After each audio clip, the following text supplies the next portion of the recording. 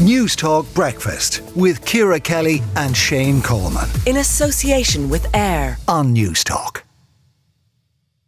It's 17 minutes after 8. This weekend marks 25 years since the Good Friday Agreement was signed in Stormont, marking the end of conflict in the north.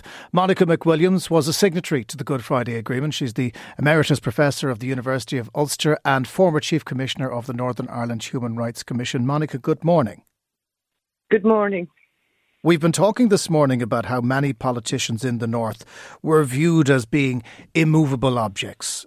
They were ideologues. They couldn't reach agreement.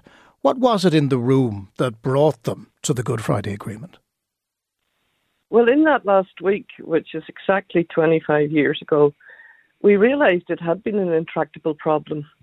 I guess we had a lot of the world's attention back then now, which wouldn't be the case, I think, these days, given the conflicts elsewhere. There was a lot of interest from the United States, from the European Union. The two governments were involved. The constitutional parties had been there for many years. The armed groups were now in the room, affiliated to new political parties. And Sinn Féin was there too. And we were there, a group from civil society. So it was a very different process. It was a very inclusive process. But what really made the difference was everyone began to focus on their interests. We all knew that each party was going to have to give something up and each party would get something back. That's what negotiations is about. The war couldn't go on much longer, and it's only now we start referring to it as a war. But I lived through 30 years of serious turmoil, violence, went to too many funerals, and we realised that we had to do it differently. We weren't sure, leading up to this very day, 25 years ago, if we'd make it. But Wellesley sat down and we pored over that agreement and we got amendments and we got clauses, and even in the Women's Coalition managed to write a section that wouldn't have been there called reconciliation and the victims of the Troubles. So it was a difficult week, and maybe too there was an element in which everyone was exhausted. And by that stage we realised if we didn't do it, it would be to our shame. That opportunity would not come back for many, many years. The peace itself turned not to be as fragile as people thought. That has remained. However, the politicians were the ones who turned out to be more fragile, because we've had long periods, including now, when the Assembly has not been sitting. How does that sit with you? The current generation of politicians, not those who negotiated it, but those who have been elected, tend to be a little bit more fragile than perhaps the generation that went before.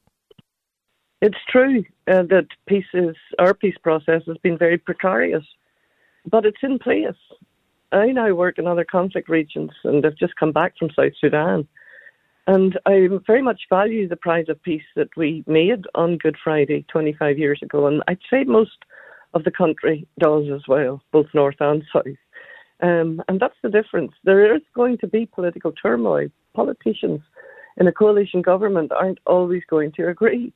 And where there are very different ideological viewpoints, that's going to be difficult.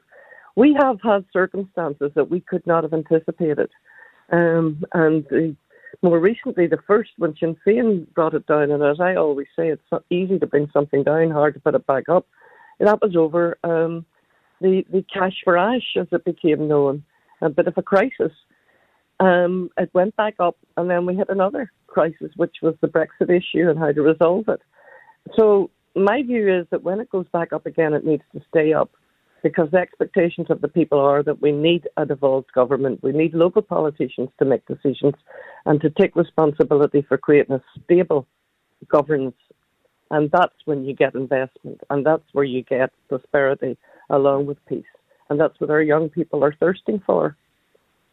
How much of a threat, though, is Brexit? I mentioned earlier on that my recollection when I was going in to cast my ballot on the Good Friday Agreement in the referendum here in the Southwest, well, we're all in Europe now, so it doesn't really matter. Is Brexit going to be a running sore, no matter what happens next? It's been a bit of a running sore, and like yourself, I describe myself as European. And interestingly, there is a joke that many people describe themselves as European Unionists. And that's the way we wanted to remain. And we voted to remain. But, you do have to take into account that there are serious issues. It's a very difficult constitutional issue. We will resolve it. I'm saying that now in confidence. We've resolved more difficult things. What we did 25 years ago was a hell of a lot harder than attempting to resolve the difficulties around the Windsor framework. So we've got to do it. People are looking at us now. You don't get a President of the United States coming or Ursula von der Leyen arriving to the discussions later after the President Biden and the Clintons, etc. It's not about actually these people who are coming, but they're very important. It's also about the local people, and in this case the DUP, resolving the difficulties within their party around this issue. And I'm confident that they will do it because they can see the alternatives aren't so good. OK, Monica McWilliams, signatory to the Good Friday Agreement. Thank you so much for joining us. You can hear more of Monica's recollections of those incredible few days at Stormont. She features in the 9 episodes of the Newstalk podcast, As I Remembered, Bertie Ahern and the Good Friday Agreement, which is available now on the Newstalk app, powered by Go Loud, or wherever you get your podcasts. Newstalk Breakfast with Kira Kelly and Shane Coleman. In association with AIR. Weekday mornings at 7 on Newstalk.